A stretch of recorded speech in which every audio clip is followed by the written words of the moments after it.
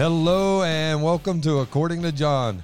Today we're going to have a special episode. We're not answering questions. We are just going to talk and share some real life ministry stories. We're going to talk about critical moments that you and I have had. We're going to talk about sacred moments that we've had, miracles of provision, things that God has done for us. We're going to brag on God. We're going to brag all about God. And then we're going to talk about how podcasting came about and how Pastor Duke started podcasting. It's all your fault, Johnny. It's all your fault. I'll take this one. I like it. I like. There's some things I like being blamed for. This one's it. It's been a lot of fun. I've asked John if I could share just a little biblical foundation for where we're going here, and we're gonna have a great time. Well, let's pray, and then you can jump in. You pray, and I'm going to jump in. Dear Heavenly Father, Lord, may you be glorified, and Father, may those in ministry that listen to this, Father, if they're struggling, if they're wondering, may they be edified and lifted up and encouraged through this podcast. And Father, may others who have no desire to go into ministry, but it might help them to understand what pastors go through, what people in ministry go through, and they'll be either more compassionate, more prayerful, and more encouraging. Father, use this podcast for all of your glory. In Jesus' name, amen. You know, Jesus said the gates of hell won't prevail against his church. It means from generation to generation, God's going to touch young men and women to be fully surrendered, to step up and be the leaders for the next generation. And you were one, and I was one. Right. And I remember as that newborn believer, I would hear these preachers come in, these missionaries, they tell these God stories, and it's like, I want to have my own God stories. Right? Do you not get it? When people talk about God stories, you go, I want in. It's just automatic. I want in. I want to have my use own. Me. Yeah, and Johnny's got a boatload of them, and so do I. You're right. We're going to dump some of them on you guys today, Amen. and you're going to love it because it's all about Jesus, and he's faithful. Yeah. And my mind goes back to Moses. You know, he had that birth, and his mama floated him on the Nile River, and Pharaoh's daughter finds him. What a story! And at age 40, he's confident. I'm the deliverer. I'm gonna get him out of here. They're my people. And he tries. He gives it, and he utterly fails. You have a vision, a death of a vision, and then a supernatural resurrection of the vision. He's 80 years old now. Right. 40 years passed on the backside of the desert. He sees a burning bush. Any old bush will do when God is in it. And he stops. He just forgets about shepherding for a moment, goes up to see the bush, and God's got a plan for him. Take my people, lead them out of Egyptian slavery. This is like the mighty military power of the world. Right. Yeah, sure. The people aren't going to believe you sent me. And God said, oh, yes, they will. What's that in your hand? Staff. Throw it down. It becomes a serpent. Pick it up by what? Its tail. The tail. It's probably a cobra. I don't want to touch a cobra. Yeah, right. The last place I want to touch the cobra is the tail. Yeah. That's total surrender on Moses. See, are you listening here, gang? That's where the power turns on. Total surrender. Jump in for a moment. That is it's so funny because every time I've seen God move in mighty ways, it's when I completely surrendered, whether And there were times, listen, there were times where God's asked me to do things that scared the crap out of me. Bejeebers. The bejeebers. Out of you. Yes, don't say crap. Bejeebers. Do I really need to remind you of some other podcast where you use the word crap? That's true, Johnny. All right, so it scared the bejeebies out of me. There you go. And but I said, okay, Lord. Brokenness. Yeah. And that full surrender, and Moses, he grabs it by the tail, and it becomes a staff again. It's a willingness to do what you know you can't do. Yeah. And God is telling Moses, and Moses was right. They're not going to believe you sent me. Right. Pharaoh's going to let his whole economic foundation just walk away with me, And God said, I know what I'm doing. I know what I'm doing here. And they put Did he say it with a New York accent? Yeah, from Long Island. I know what I'm doing. God's from Long Island, And so, put your hand in your mantle there, pull it out, leprosy all over the place. Put it back in, it's cleansed. You know what I'm saying? pour that water on the ground. What you got? It turns to blood, you know. I've been practicing this for 40 years, just for you, John. And I like how you threw a New York accent in on God. Just happens, you know. Yo, Moses, you ain't listening to me, on. Moses. Come on. There you go. You got it. You got it happening. So Moses is equipped with the evidence of the supernatural, just to put it in a phraseology. And that's what we're going to talk about today. Yeah. The evidence of the supernatural. I saw that on you just in our first phone call before I even met you. We talked on the phone about coming up here. And it's kind of like this guy's got a couple kids. He's about 40 years old. And he's going to start with nothing. He's 39. He's got a great financial base and owns a home, business, and he's going to walk away from all that to come to upstate New York, where you get a dirty look, a left hook, and your money took on a good day. On a good day. On a good day, you know. He's going to come up here and start with nothing. Right. That makes absolutely no sense, Johnny. Right. You know, it was funny when I left New York. When I left North Carolina, I had a family, 2 girls, and a business. So this is your second go around. It was my second go around. That's how dumb John is. He did it twice. I only did it once, man. I did it twice. So I sold everything, sold my house, sold the business. That makes no everything. sense, John. And I had guys, and they loved me. Yeah. But they were like, John, you're not thinking, man. You're in your mid-30s. You got to think about retirement. You got to think about your kids. And you're going to go off and do ministry. You're not thinking right. Mm-hmm. And these were Christians that they love me, guys that love me. But I looked at them and I went, man, God's called me. I got to go. You don't know the fire burning in my heart. So but I did. Here's how that happened for me. I'm driving down the road, and this is those critical moments that I'm going to tell you about. Oh, I love this story, Johnny. I'm driving down the road, and God says, you need to go to Bible college. And I went, no, I don't. I want you to go to Bible. God, I'm not, listen, I tithe, I give to missions. I'm faithful Sunday school teacher. And God's got to grab Johnny. Well, here's how he Listen did it, to me. Right? So I did what everyone does. I just turned up the radio because I got tired of hearing God tell me, right? Yeah, drown him out. Right. So I drowned him out. And then all of a sudden, like 30 seconds, a minute later, my phone rings. It's Pastor Brothers. He's like, hey, John, can we meet for breakfast? Sure, we can meet for breakfast. I met him in 1978. So I don't think it's the same Joe Brothers you're talking about. You're thinking of Joe Brothers from New York. Yeah. This is Joe Brothers from Georgia. Oh, okay. Different guy. Yeah. So I just called him Brother Brothers. Yeah. Right. That's so funny. So he calls me up. He says, can we meet for breakfast? Absolutely. So we meet at Cracker Barrel, 8 a.m. the next morning.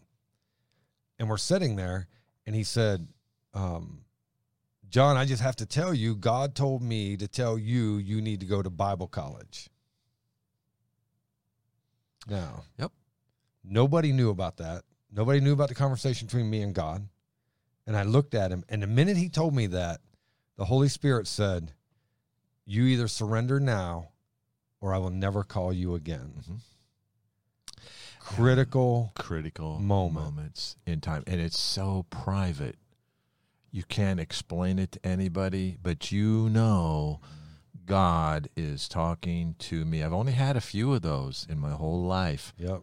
But my whole life. They were life, unmistakable. Yeah. But your whole life is going to unfold in a powerful and scary, yet exciting, and in the end, down the road, fruitful way. Oh, yeah, yeah. Well, so here's the cool thing. So I looked at him and I went, okay. And he goes, huh? Right? He didn't know about you trying to drown out God. Right, exactly, right? So then I get home. We get done with breakfast. I drive home. And as I'm as I'm driving home, got a little obstacle at home called a wife that likes to have some kind of security, likes her daughters to eat, and all that kind of stuff. So I get home, I go into the kitchen. My wife's in the kitchen standing at the sink, and I said, "Hey, babe, listen, God is calling me to go to Bible college. He's calling me into the ministry." She looked right at me. She goes, I know, I've been waiting on you. Yeah. See, when God moves everything. Yeah. He doesn't just move one thing, he moves 1,000 things in one move. That is the word affirmation. Yep. I call them smooches. Yeah. Sometimes Jesus just wants to smooch us, because I've learned, and we, all of us who've known him for a little while, we've learned that when you know God is in it, the fear no longer is in control. I still have moments of fear, but they no longer control me. You do what you know God wants you to do. And that's what Moses was doing up on that mountain. He knew that God was in it. Right. And he heads back down. It's interesting. He stops off to his father-in-law and says, I'm going back to Egypt. He never mentioned the burning bush. He just laid low on that. But he knew. And the father-in-law was like, okay, Pharaoh's dead. And this new Pharaoh probably doesn't know who you are, so you're probably safe. Go back and check it out. He knew that was important to Moses. And he goes back in. And he goes before the leaders. And God spoke to Aaron. Aaron comes out to see him. And they hadn't seen each other in 40 years. And they're pretty happy about it. And Moses tells Aaron. Aaron believes, but he goes before the people, and the elders get together, and he tells them the story, and they just, you're an idiot, Moses. Right, yeah. And, Isn't it crazy how the people on the outside looking in, if they're not truly, and they can be saved, but if they're not truly connected. God hasn't shown them that yet. They haven't shown. Here's the exciting part. He goes to the people. They don't believe him. And then, and just like you and I, we come to New York, and people don't care about Jesus. They don't care what we got to say. But they're watching Moses, and then God does the supernatural. They see the supernatural, and now Israel's in. They know God's in. Yeah. You know, when I moved, so a friend of mine, Tim Upchurch, love him to death, man. He does realty. So he's like, John, I'll sell your house for you. Well, first off, the business, I had to sell the business. And then when I surrendered, someone called me and asked me, or God said, hey, you need to call this guy. And I'm like, I don't need to call that guy. He's not going to buy my business. You need to call this guy. So I call him, and his name's Craig. I call him, and I said, hey, listen, I'm selling my business if you know anybody that's interested. He goes, John, I can't buy your business. And I go, I didn't say you. I just said if you know anybody that's interested. 2 weeks later, he calls me back. A week later, he owns the business. Mm-hmm. Yeah. And then we sell the house. Smooches. Right. God says, I'm in it, man. Watch me. Then we leave, put the house on the market, and we get to Springfield, Missouri, and then 3 weeks later, I get a phone call from Tim. Hey, John, your house is sold, and they're paying cash. Well, that's and then three he smooches. Said, I'm only going to charge you. Dude, man, you can see the smooches everywhere, right? Yeah. Then Tim said, listen, John, man, my gift to you, Luann and Tim, he says, our gift to you is we're only going to charge you what it cost us to actually do the transaction. And it was like, he ended up charging us just over $500. Yeah. And God spoke to you and your bride. I'm in this. Yep. And I'll tell you what, when you respond to the critical moment, God's in it. He has to give us that, because we're such wimps. Yeah. I know. He has to, and he does. He so faithfully does. But sometimes he does not. Sometimes he doesn't give you those gifts until yeah. I mean, you got to take the step, and then he dries up the Jordan. Yeah. See, to our audience, this is how God works. Yeah. In our lives. At the human level, it doesn't make sense. It's insane. But the things of earth go strangely dim in the light of his glory and grace. Because remember, he told the priest, he goes, you take the first step into the Jordan, and then I'll pile up those waters. But you got to do your part. You got to do your part. And he first puts it on your heart. Mm-hmm. Right. It makes no sense, and our flesh kind of resists it, and we try to figure it out. It doesn't make sense, and we kind of push against it, but that voice doesn't go away. And you got to be sure of that voice that doesn't go away. And then we pray, Lord, okay, we start to break down. We're surrendered. We really are surrendered, but we're still insecure. Right. And then God sees that surrender, and then we're saying, Lord, show me. And then Right. these things begin to happen. You have I call them aha moments, smooches. Lord, you're in this. Right. And I remember having mine along the way. And I got to experience you having some of these moments. Yeah. And that was pretty cool. Yeah. And I know what they are, because I've had that fear and then the Because, dude, you anticipation. stepped out. You stepped out and went to no man's land to do only God's work, knowing nobody of where you're going. It's I just, mean, it's just crazy. kind of the formula that God uses, and it's so neat for us to be able to share this with you, because God has plans for you, right, and our audience. Absolutely. To just see how He works, because it's kind of scary along the way, but it's more, to me, it's way more exciting than it is scary.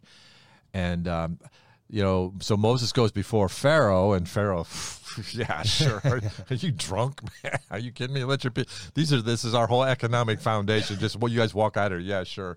And then Pharaoh turns up the heat. Things go from bad to worse, and then the people really freak out. Oh, you made things worse, and where's God? And then Moses goes to God and says, "What are you doing here?" And God said, "Now." I love that word "now" in that text. God said, "Now I'm going to show you." And we have that season where God calls us and we surrender. And then we have that season of preparation where we got to go to Bible college, and you had to just, I didn't give up anything. I'm 20 years old. I got nothing, I sell my little car, get a bicycle, go to Bible school, I don't have a wife. But wait a minute. Think about that, right? Because here's the other thing. You shared with me when you surrendered to go to Bible college, right? Number one, your family wasn't behind you. Yeah. You're right? Really not behind me. Your friend's not behind you because you lost all those. Yeah. So everything, all of a sudden, your whole world, and I don't care how old you are, when your whole world gets flipped upside down, it's something, right? And then how about when your dad hands you $1,000 and you say, "No, Dad, I'll do this, trusting God."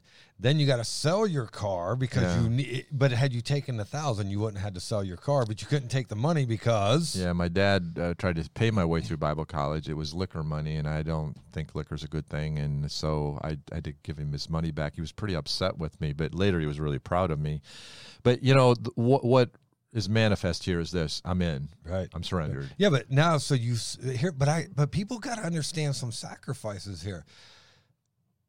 Okay, you sell your car and you get a bicycle. Yeah, I had a car since I was 15. Now I'm 20. It's really fun to invite a girl out on a date on a bicycle, It's not even a tandem bicycle, You want to sit on my handlebars? Get on the handlebars and keep your foot on those little nuts on the bottom. And, And pray I don't fall over here. But these are just the ingredients on how God works. Right. In our lives through the generation, whether it was Moses Old Testament, Paul in the New Testament, Duke in the early 70s, or John in the 80s or 90s. It's just the same formula. God's going to equip Moses with the evidence of the supernatural. God's going to equip Paul with the evidence of the supernatural. God's going to equip Duke and John with the evidence of the supernatural. People are watching us. And just the fact that we're here makes no sense. My wife was 6 months pregnant when we came. I had no job. I had no support. I gave up a really good job in Missouri. And by the way, Missouri, I call that Disneyland USA. Everything was so cheap out in Missouri. Oh, the cost of living when we got here, we saw the price of apartments was double. The price of food was about 60% more. The price of gasoline took your breath away. Yeah, it just freaked me out. And I just said, well, these people make it. God's with me. I'll make it too. But the people were watching us. And it turns out our problems became our opportunity. The people that we originally met, Connie and Wally Snyder, the first people we met here, they're still with us all these years later, and they have experienced God in their lives. Connie was saved. Wally wasn't. He came to Christ about 6 months later. And they watch us, and Wally's trying to figure this out. It's like they're young and married. He seems that he's educated. He's got a college degree, and he's leaving all this behind. His wife's pregnant. They come to New York. They don't know a soul here. The only people they know here is me. They're going to come to start a church, and they have no money, and they have no support. And this absolutely doesn't make any sense. But he had compassion on, and he's really got a tender heart, especially towards pregnant women. He said, well, if you come and have a service, I'll come. And he started watching. So were you like Abraham? You paraded that paraded Sarah. I paraded my pregnant wife in front of Wally. He's like, well, she trusts him, and here they are. And if they come, and he saw my car was an old rundown Ford Country sedan, and it was barely running. And he said they're coming back to New York in that car, these poor couple. But he watched us, and he saw the hand of God take care of us. People used to say, well, you got to raise money and all this kind of stuff. And I never did try to even try to raise money. I just came, asked God to give me a job, which he did. I was bivocational for 4.5 years, worked nights at UPS, drove school bus in the morning and the afternoon, just barely made it. But people were watching. And and the people saw the hand of God on us. Our problem became our church planting opportunity. Right. And people began to take confidence. And I saw the same thing in you. But I'd like to back up. Why don't you tell the part of the story where we connected in the phone call and the trip how up? crazy is all of that? So I love this story. So Bill Levergood, it was Christmas of 05, New Year's of 06. So right before we go on break in 05, it was my last semester coming up. I was going to graduate that following May. And Bill Levergood, who was the dean at the college, and he said, he was like, hey, John, what are you doing for Christmas? I said, man, you are not going to believe this, but God has called us to New York, and so we're going to drive to Cleveland, spend Christmas with Sherry's mom, and then drive from Cleveland to Albany, New York, and see if that's where God wants us. And he goes, Albany, New York. I go, yep, that's where God's made We it. call this survey trips. Yeah, you call it survey trips, right? So he said, hey, I got a guy you need to talk to. And I went, who's that? He goes, Duke Herget. He's a pastor up in Half Moon, and suburb of Albany. I'm going to give you his number, and you call him. And so you and I connected through that, and I said, hey, listen, I'm driving out. I think God wants me in Albany, New York, and Bill Levergood gave me your number, and then, of course, you're like, yeah, come on out, blah, blah, blah. So we drive out, and we stay exit 9, Clifton Park, Best Western. Western, yep. And then you show up the morning of New Year's Day, yeah. And of course he comes up, and I go to shake his hand, and he goes right past me to my daughters, and I thought, how freaking rude. They were cuties. Right? Yeah, you or your daughter, that was an easy choice. Right? Yeah, I know, right? So, man, he has fun, jokes around with my kids, and then he says hello to Sherry and I. And then we get in the car, and we drive around for 8 hours. Yeah. I did get a sore butt that day, as I recall. 8 hours. My kids and my wife sat in the back. Duke and I sat up front, and my kids were awesome. You never heard a negative word out of them. You never heard not one complaint. Oh, they were. Never heard a disparaging word of any sort. They won my heart. For 8 hours in the backseat of a car. It was a miracle. Not one complaint. That's after they had driven all the 8 hours to here and 14 there and 8 more here. Yeah. I'm just going to tell you guys, and I don't say this lightly, and I don't say it just because they're my children. Dude, my daughters are solid.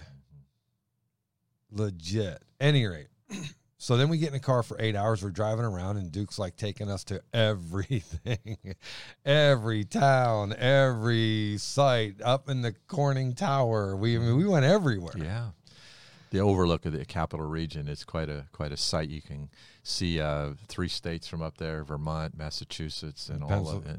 Pennsylvania. No, not quite Pennsylvania, New Jersey, but you see Massachusetts, Vermont, and of course New York. See the Adirondack Mountains to the north, Catskills to the south. Yeah, I thought the Catskills block it out. You can't. Is that what it is? Because I thought on a clear day they said you could see Pennsylvania. Maybe, I don't know, but you can see a lot. Yeah, a lot, right? It's beautiful, beautiful. At any rate, we get in the car, we're driving around, and then we come to this red light and turn right, and we go about a quarter mile, and God said, "This is home." Mm-hmm. And I said, "Duke, where are we?" He said, "East Greenbush." I went, "Oh, okay." Not another word was said. We go on. Get back to the hotel about 6 o'clock that evening, 5:30. And we're sitting on the bed, TV's on, girls are watching the TV, and I asked Sherry, I said, hey, if God were to call us out here, where do you think it would be? And she said, East Greenbush. Mm-hmm. And I said, right? And I said, and by the way, this is a sacred moment, because without this, I would have left New York a long time ago. I mean, just being honest, Duke, you know what I've been through. Yeah. As a like you, dude, I've been kicked in the face more times than I care to count. And you know, because you and I have met and we've talked through it, and I'm not quitting. And you knew that when I sat down, I wasn't quitting. I just had to cry, get it out, right? So at any rate, my wife says, East Greenbush. And I went, where in the world were you when you got that idea? And she said, well, you kind of come down this dip, up the hill, and then you come up to the light, and on the left was True Value, on the right's Pizza Hut, and across from us was KFC. And she said, at that light, God said, this is home. Well, for me, it was at that intersection we had turned right, and then God said it was home. So once again, God told Sherry before he told me it was home. Just like you did when you're going to Bible college. When you're going to get with the program, Johnny? I'm a little slow. Call me Peter. John Peter. Sacred moments. And, you know, it just in a moment in time and place where you least expect it, God speaks. And when God speaks, those moments never, you can't walk away from them. They're just, they're cemented in our soul. I remember when I had my moment. I had thought I was going to England. Those doors shut. I had because you had a better New York accent than a British. I couldn't pick up on the British accent, so he did send me to Long Island. You know, Long Island. So I really I follow the Beatles a lot. You know, so perhaps I could go to London and be a church planter in London. You might actually fit in, dude. You're doing pretty good. So God closed that door. That was clear. And then we knocked on a lot of doors. I wrote a bunch of letters. I got a letter back from New York, and it spoke to me. This guy used reverse psychology. Pastor from Rochester. He goes, yeah, people want to come to New York. They talk. Oh, New York. Yeah, we'll come here. And he said they fall like flies. This is not a place for wimps. People, you know, this is a preacher's graveyard. They come and they fail. They fall. Wow. And I'm like, yeah, I'll show you. You know, it's perfect for me, man. And what a challenge. Yeah, I stepped up. And he had other things about towns and the spiritual realities of New York, and I wasn't really aware of it. And I got 6 or 8 letters, and I made 8 or 10 phone calls. Nothing. Just nice guys saying that letter was kind of rude, actually, which I like that. And I left it out for my wife to read. And so she saw it, and she read it. And then I get home from work, and the letter's out, and I could tell that she read it. I said, did you read the letter from New York? She goes, yeah. She said, what did you think? I said, well, I asked you first, what do you think? And she started to cry. Yeah. She said, I think God is leading us to New York. And then I started crying. Mm-hmm. And I was just like, New York. I just read, I had all kinds of, and that letter. Then I read, and then she is touched. So like, okay, then I call I tell my pastor in Missouri, that we think maybe New York, and he hooked me up with a guy that left the church a month before I arrived at the church in Springfield, Missouri. He went to New York and started a church. His name was Fred Morton in Hornell, western side of the state. I call him on the phone, and he told me the same thing. And he was like, "Oh, you're from Berean. I've heard your name, and yeah, come to New York. You can't go to the wrong place in New York." So he affirms it, and so I'm like, wow. And Joelle's listening in. We have a 3-way conversation. He's such a polite, wonderful, warm guy. Became great friends instantly. New York. There's like another affirmation. That was on a Sunday night. Monday, Tuesday, Wednesday, Thursday night, I get a phone call from Eastern New York, a guy named Ron Horton. I don't know Ron Horton from Adam. He said, I hear you want to come to New York. I'm like, and start a church. I'm like, Yeah, who told you that? He said a guy named Ron Abersol. I don't know him either. He's a pastor in Corning, New York. So I got my New York map out. Hornell, Western, Berlin in the Taconic Valley, east of us, on the east side of the state, and now Corning in the middle of the state. How'd you get in? Right. I don't know. And then there was a guy named Ron Reuter that went to college with me, and I did not know this until like 5 years after I arrived. Somehow my name goes from Eastern New York or Western New York to Eastern New York in 4 days. Eastern New York calls me and says, come to New York and candidate for our little church. He had been there 2 years. The church ran about 40. That he wanted to come to Albany and start a church, and me maybe become the pastor in that church. I'm like, New York's called me. I'm gone. So I bought a ticket to fly into New York through Chicago, American Airlines. We fly into the Albany International Airport, which was not, it was the Albany County Airport right, yeah, in those days. The only reason it's international is because Canada flies in there, or you get flights from Canada. But the reality is it's a county airport. Yeah. So I fly in from, I'm flying in, we're banking over, and you've made that, I'm sure you've made that flight many times.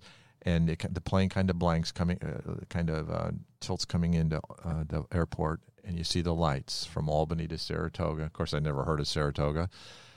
But I saw the lights, and I had my moment all by myself. And the scripture came to my mind as Jesus sat upon the Mount of Olives overlooking the city of Jerusalem, which I've sat there many times as well. Oh, Jerusalem, Jerusalem, how often I gathered you under my wings as a hen doth gather her chicks, but you would not. And I'm seeing those lights from Albany to Saratoga, and God spoke to me and said, you're home. Mm-hmm. This is it. Somewhere down here in these lights, and it turned out to be kind of the north central part of those lights where I landed.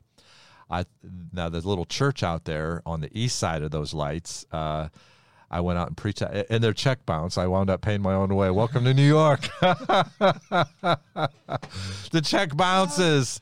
And so that's terrible. I paid my own way. That's terrible. And they never paid me back. So, but as an investment I made in missions. But you also knew then that wasn't your church either. Yeah.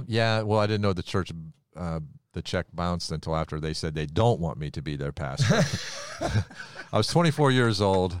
And you think I'm ugly and my mother dresses me funny now. You should have seen me then. That was a mess. So they say, we don't want you and we're not even going to pay you. No, yeah, nothing. Well, I don't know if they said that, but they called me back Wednesday night and said, we don't want you to be our pastor. You're too young. Now, that night, they took me, after I preached Sunday morning, taught Sunday school, interviewed me all Sunday afternoon, fed me dinner. I preached the evening service. They took me to Albany, New York, and I got there about 9 o'clock, and I stayed with Mike Hackathorn, lifetime, eternal friend, Mike Hackathorn, who just 14 months prior started a church in Albany. He was a church planter, a few years older than me. He was on the front line in the darkest city in America, doing it for Jesus. And he was so on fire. We stayed up till 4 a.m. talking about church planting. And he said, if they don't call you out there, you should come to the capital region and start a church. I'm like, okay. And he fired me up. We slept for 1 hour, and then he took me to the airport, and I flew from Albany to Chicago to Springfield. The next day, I resigned my job on Tuesday at the Lakes Country Rehabilitation Center. I was the director of the workshop. I was a member of the RCEP committee. They chose me, a federal agency, to write postgraduate curriculum for people in college, like the master's program or doctoral levels of rehabilitation. I got a 3-year non-accredited degree from a non-accredited Bible college, and I had a really great. But that's not my heart. Right. I'm not a businessman. I'm a preacher. And I resigned my job on Tuesday. On Wednesday, they said, we don't want you to come to New York and be our pastor. But Mike Hackathorn said, if they don't call you here, come to the capital region and start a church. So, and here I am. I had surrendered to New York. God had made it clear. You and I had already met. It is 2 weeks before graduation, and the president comes up to me. Is that Mike Randall? It was Mike Randall. Mm-hmm. Yep. He comes up to me and he says, hey, John, there's a church in Virginia. And of course, at the time, the church ran about 500. And he said, the pastor called me and asked me if I knew of anyone that could come in and take care of the people while they built this multi-million-dollar building. He wanted to stay on top of the project, and so I would be doing the ministry work. And I looked at and house to live in, great salary, done. Like I could have walked right in. And I looked at him and I go, I can't. And he goes, John, you're the only guy that I could think of that could do this with no problem. And I said, man, I really appreciate that, and I love you, but God's called me to New York. My home pastor calls me and said, hey, John, I want you to come back to this church, and I want you to come on staff for an internship for 2 years, and then go start your church in New York.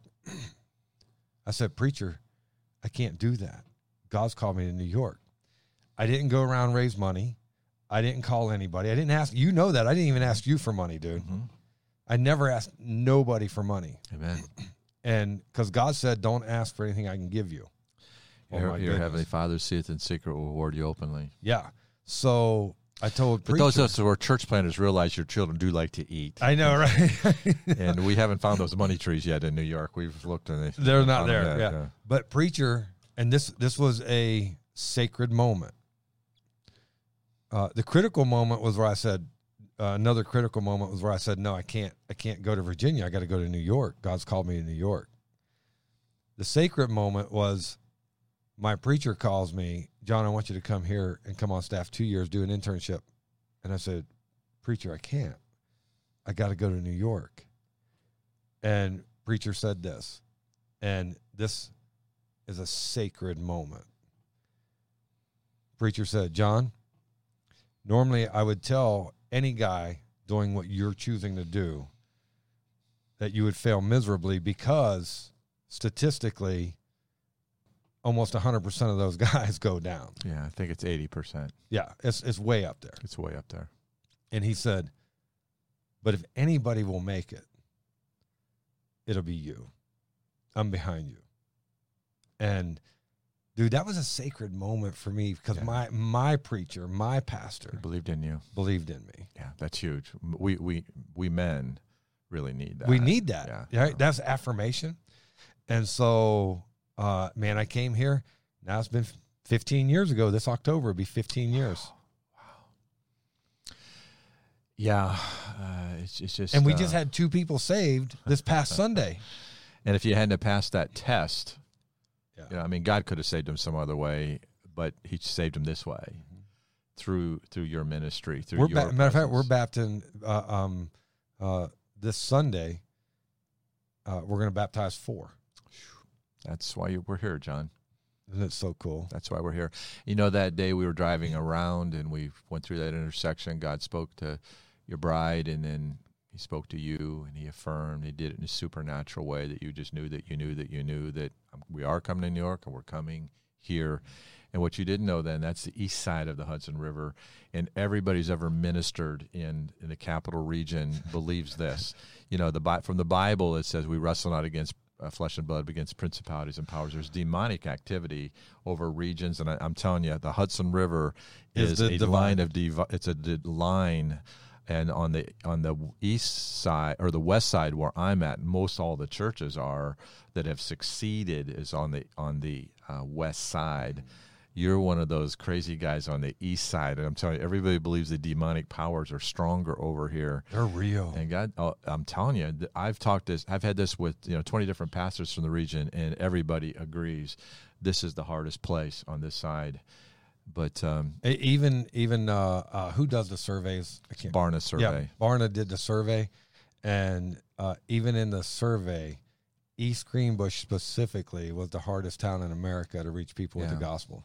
Yeah, the hardest region is Albany, and the hardest place is East Greenbush. How But God crazy brought is the that? right guy there, you know? The guy can't spell the word quit. He went all through the letter K's in the dictionary. Quit. He couldn't find it, so he just gave up and stayed, you know? Yeah, when you can't spell, you just don't want nobody to know. But people have found Jesus. Multitudes of people are going to have everlasting life because way back when, in the quiet of your little church, back in your home church, and God spoke to you about Bible college, and he spoke to your wife first, and God spoke to you about New York, and he spoke to your wife about New York, and then he specifically, he spoke to your wife, he spoke to you, he smooched you, he made it, he affirmed it. And then our financial realities where we need miracles were just his opportunity to step up and do the great God things. Well, you know, real quick, here's some miracles. For the last 10 years, 11 years, on average, we've won 50 people a year to the Lord. Thank you, Jesus. On average, we baptize 24 of those 50 every year. Incredible. Every year for the last 10, 11 years, those are our numbers. And I don't, listen, you know, people are like, numbers don't matter. And I agree, numbers don't matter. Except but that there are people that are going to heaven, and that matters. That matters. And that really numbers, matters. Listen, numbers help tell the story, too. You know, I mean. They're the evidence of what God is doing. Yeah. And by the way, I don't save anyone. I just preach the gospel. God saves. I do get them wet. Some I hold down a little longer than others. But Jesus was down 3 days. So but think about that. Every year on average, man, we win 50, baptize 24 on average. That's why we're here. And God could see that all unfolding way back when we were just those young guys surrendered, and we got some education, and then it comes that time of surrender again for you to, well, it was me too, because when we moved up here, I was married. We did have a baby on the way. And then God just began to do a parade of miracles. We got a place to meet in the basement of a bank for free. It was a beautiful room, community room for free in New York. That was a miracle. Everybody knew it. And then we got our first piece of property. We were looking for 3-4 acres in the Clifton Park area, you know, 2 acres, $200,000, 3 acres, $500,000. We have $5,500 in the bank. I want to tell this one, and we got to switch to the podcast thing because this is amazing. Well, I want to share a couple of miracles of provision real quick, and then get to the podcast. So go ahead and finish that up. Long story short, we wound up buying our first piece of property. It was just a piece of country farmland. It found us. The guy bought a farm, subdivided, heard I was looking for land. He called me, and I visited the property. And long story, it was just a country piece of farmland on the edge of a farm, and it was. I checked it out. It was listed at $12,900. It was an acre and a half, 300 feet frontage with sides. I could maybe buy some more property in the years ahead. And we had $5,500 in the bank, and I went to him. He was a building inspector in our town. His name was Judd Morris. And I said, Judd, I've checked it out. It's listed at $12,900. I said, we have $5,500 in the bank. I can't give you money we don't have. And I said, we'd offer you $7,500. We'll give you $5,500 down and $2,000 more as it comes in. Maybe take 3 or 4 months to do that. He said, well, I'll talk with my wife and get back with you. He called me the next day and says, Pastor Duke, he goes, I'm sorry, I talked over with my wife. We cannot accept your offer. I said, I wouldn't accept it either. He said, we do have a counter offer. I said, what's that? He goes, $5,000. Right? How good is God? $5,000. I offered him $7,500. He said, no, $5,000 is enough. That's a God thing. That's a God thing. That's a God thing. And our people felt that, so they had a confidence. Dude, I got goosebumps, right? It's a God thing. I could do 2 hours on the miracles of provision, but I want to hear a couple here, and then we got to jump into the podcast thing. So this is a very recent cool God thing. Yeah. So one of the miracles of provision for me was, and this was over and over and over again, but one very specific. So you knew we were broke when we got here. Everybody is. Of course you are. That's the way it works. We were broke. It's the formula. And so we get here, and I'm cutting grass, and my wife comes outside. So I shut the mower down, And she said, hey, we are $1,000 short from paying the mortgage. Just what you want to hear. Right? And I said, you're talking to the wrong guy. And I started to mow her up and drove off. Now, meanwhile, I'm like, oh, dear Jesus, you like, I need you big time, right, Lord? Because one of the critical moments for me was when we came here and bought a house. You know, we found a place to live and everything, and then went back to the Best Western, and I was standing in the parking lot leaning against a tree, and I remember I said, God, I'll move here. And the only thing I ask of you is that we are always able to pay our bills, because I want to be a solid testimony to you. The worst thing is Christians that don't pay their bills. That's the worst. Amen. And I said, God, I never want to be that person. And God, the only other thing I would like is that I always pay my bills. And then the other thing is that I can take my wife and children out once a week to have dinner. God, that's all I ask. I'll never be crazy with money. I'll always be frugal, be smart, so on and so forth. So now, fast forward, we've moved here. I'm mowing grass. My wife tells me we need $1,000. I drive off, and I'm praying. And then that was on a Friday. On Monday, we check our mailbox, and there's a check in there for $1,000. The exact amount? The exact amount. So God can do math? Well, and check this out. So he knows your needs before you ask? And you know who it was from? It was from the pastor who was doing the building project in Virginia that wanted me to come out. Oh, now I got goosebumps. That I had met one time. I had met one time prior, right? Wow. And he writes on there, God is so good. And he writes on there, hey, John, I heard what you're doing, that you moved to New York and thought you could use this. I'll be praying for you. God bless. Oh, man. And that happened. I can't tell you how many times that happened, where literally we got excited to check the mailbox. I got my story on the same thing. So you're saying God's faithful? God is so faithful. You say he's big. He cares about us. He's really into this church planting thing. He's into it. He's you know what? He is into people that are into him and that are willing to go, okay, God, I know beyond a shadow of a doubt that you've called me here.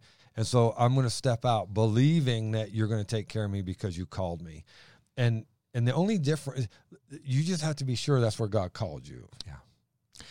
And be surrendered. You have to be surrendered no matter what. You can't run. You got to be willing to step out by faith against all odds and trust him. Yep. You can't I'll tell you, when you trust God, you engage the power of heaven when you trust him. And you open up these windows of heaven that Malachi talks about that just pour out blessings in so much that you can't receive it all. And Johnny, you sat as a young man under the preaching, heard these God stories.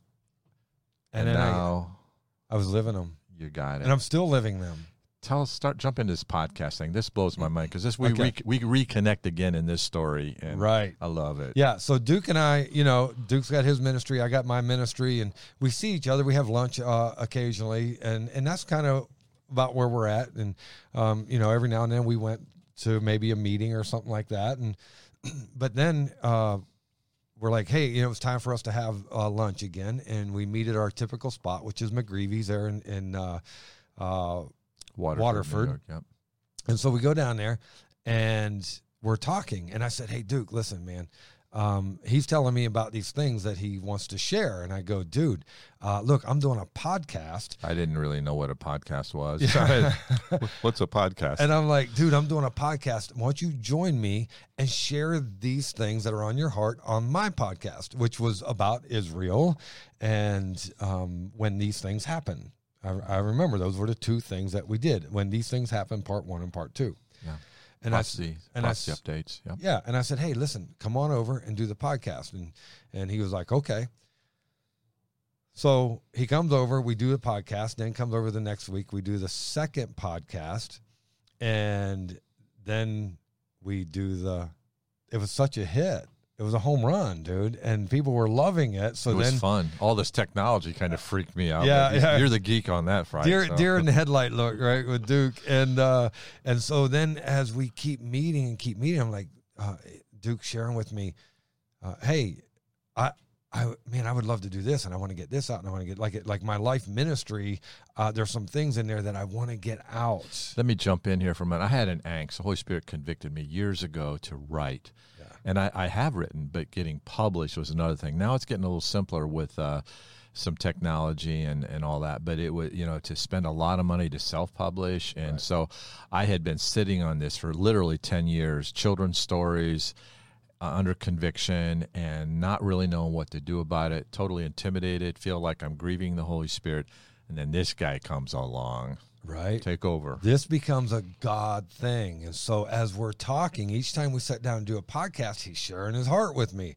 I'm like, dude, you need to do a podcast.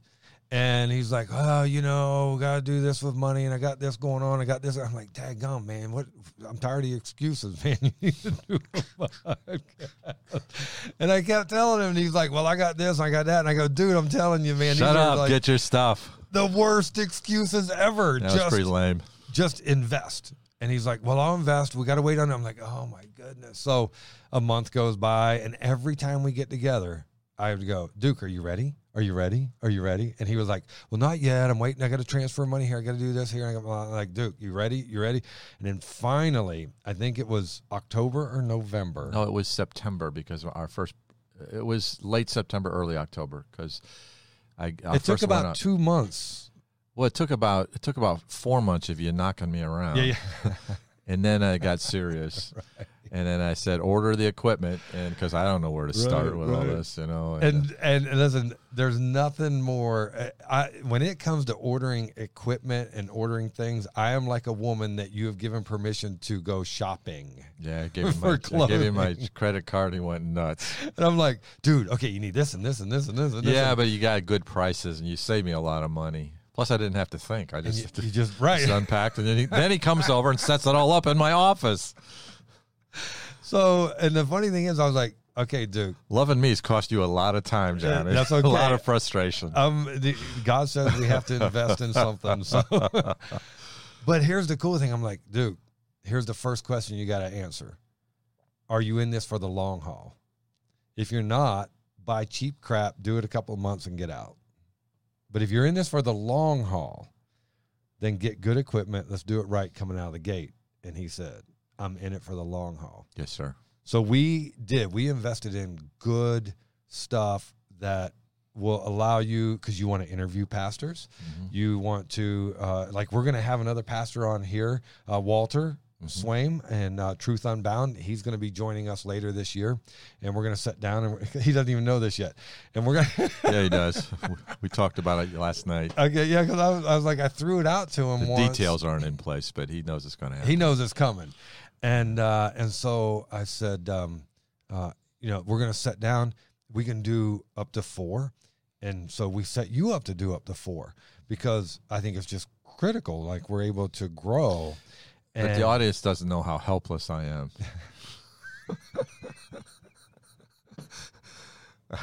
That's not even an understatement. I need him. I get some podcasts where I'm like, oh, dear Jesus. I give him raw material. I do the podcast on the little chip. Little chip costs $8.95 at Walmart to hold 130 hours of recordings. And he brings it to me, not in the case that it comes in. Oh, no, that's too simple. He brings it to me wrapped up in paper with a paper clip slid over it. And I'm like, Duke, you have a whole thing. Use it. And then today... I repented. Today, after... Almost a year, he actually brought it to me, not in the case, but at least in the bigger part. I looked at it and I went, get back to the story, John. Quit making fun of me, man. So, at any rate, he brings stuff, and I would tell him, I'm like, Duke, Dude, you got to focus. You got to focus. Dude, get on the mic. You got to do this. You got to do this. You got to do this. And he's like, yeah, whatever, right? And so then one day I said, hey, Duke, have a seat. We're gonna edit together. That's what cured me. I heard myself before he edited it. Oh, poor Johnny. And how long did it take us to edit a 34-minute podcast? It was 2 hours and 15 minutes. And and I don't know. I repented. So after Duke had to sit there with me through this painstaking process of editing. You knew exactly what you were doing, didn't you? Dude, you had to see what I was going through. Yeah. And then all of a sudden. I told you I was sorry. All of a sudden, I started getting way better podcasts. Yeah. He's like, oh, let me stay on the mic. Oh, because he would be like, and I'm going to go ahead and read this and see what, and then I'm going, daggum, you're killing me. After we did this over 2-hour editing process, I didn't get such junk anymore. You have great content, but dude, you could not stay on the mic to save your life. I know, but I repented. You did. God's grace was great. You have worked hard and got great. Well, I learned I have to write out my text, yeah. And that's a lot of work. But then I have a manuscript in addition to the podcast, and somebody someday, if they my kids wanted to grab it and pull it up and use it for advance the kingdom, it's also there as well. But the thing that's really amazing to me is, and I'm so thankful in how this thing merged together. I would never be doing this because just the technology would just completely blow me away. But God used you to introduce me to it, found out what a podcast is. I'd been listening to them, didn't even know what they were. Had a lot of fun doing this with you, and I think we have no kidding. We have a blast, and there's a lot that goes on that, of course, obviously is not on this, and there's things I have to cut out because Cheech and Chong show up every now and then. It is hysterical, but I can't have all of that on here, right? Yeah, we get a little crazy. Oh, it's so funny. But Johnny, it's just a great time. There was stuff on my heart that was there forever, and now it's not in a book. You have to have printed, you got to copy it, you got to take it places, you got to sell it and get your money back. I don't care about money. I got this stuff up. I have 40 podcasts now that I've done, and I have to have at the end of the year, maybe 55 at the end of the first year. And so a lot of that stuff that God has given me that can edify and help his church. Yeah. Yes. 24/7, anywhere in the world, for free. Right. And I have a sense of satisfaction that I needed. How about this? So I keep track, not because it's an ego booster, although it does help you stay in the pocket. I've kept track. I am now my podcast has been downloaded in 38 countries. 38 countries. I could never get to those 38 countries. Never. Dude, I've actually had multiple downloads in China before China finally shut everything down. Right? I mean, 38 countries. I don't know how many countries you've been in. I haven't checked it recently. I'm nearing 15,000 downloads. Right. And what they say, four listens per download, and that puts around 60,000 listens. And that's way more. I was on the road ministering a lot of prophecy stuff, missions and things. And the COVID took me off the road, and then Johnny got me into podcasting. And at the end of the year, I'm going to minister to twice as many people than I otherwise would have. Right. And not only that, but here's the cool thing is your podcast will go on when you I'm gone. Don't. Yeah. Here's a real important point I want to share with the audience. I'm so thankful for this guy, but he does this editing. He's invested hugely in me, and I'm so thankful. But I was on the road for 13 years, meeting people, 5,000 friends on Facebook, which is the max. I need to go to Instagram. I guess it's unlimited there and try to spread that. But I was able to be going on According to John here and share that on Facebook with my friends, and they've seen it. And Johnny's listenership has really increased because of the connections that he has with me. So I had to keep telling him, I'm like, Duke, you have to share According to John. You have to tell people. He's like, yeah. I go, no. You got to focus on putting this out there, right? Because I need exposure. Everyone that starts out podcasting needs exposure. And I was like, with Walter, man, his numbers have went up since we've put him out here on According to John and Pastor Duke. And so I kept pushing it, like, dude, you got to do this. I don't care where I get my listeners from. I want to get listeners. But it's like the fact that we did cross. If I was podcasting without you, some miracle happened. It's just, first of all, it's a lot of fun. I think we have a nice connection here, Cheech and Chong, if you please. And people love us. They do. They probably love you more than me, but I don't care as long as they listen. Yeah, I got a better face for audio, but he makes me come and do video. That's funny. But my voice is being heard in around the world, and I have a lot of friends in Sweden, and I have a lot of listeners in Sweden, and they get to I disciple them from my podcast ministry. I was at my daughter's house the other day. I went over there. It was a couple weeks ago, and I met her neighbor. And the crazy thing is, so my daughter moves in, and then they find out that I'm a pastor. You know, her dad's a pastor, so they Google my name, and it comes up. I have a church and a podcast, so both come up, right? So then they start listening to my podcast, and then all of a sudden they're listening. And she told her mom, now her mom's listening. And then I met a lady the other day, and I was like, "Hey, glad to meet you. Glad you came to church. So what brought you to church?" And she goes, I clicked on your podcast, loved it, and then found out you were pastoring here in my hometown. Yeah. And so I came to your church, and I thought, oh my goodness, you listened to me and still came to church? That is awesome. Yeah. One last thing I'd like to throw out about podcasts. I've done children's stories for years in the public schools, and I wanted to get them recorded, and I have, I think, 5 of them up on podcasting. And my grandson's class in a local public school plays my children's stories. Yeah. And of course my grandson's so proud. That's my papa.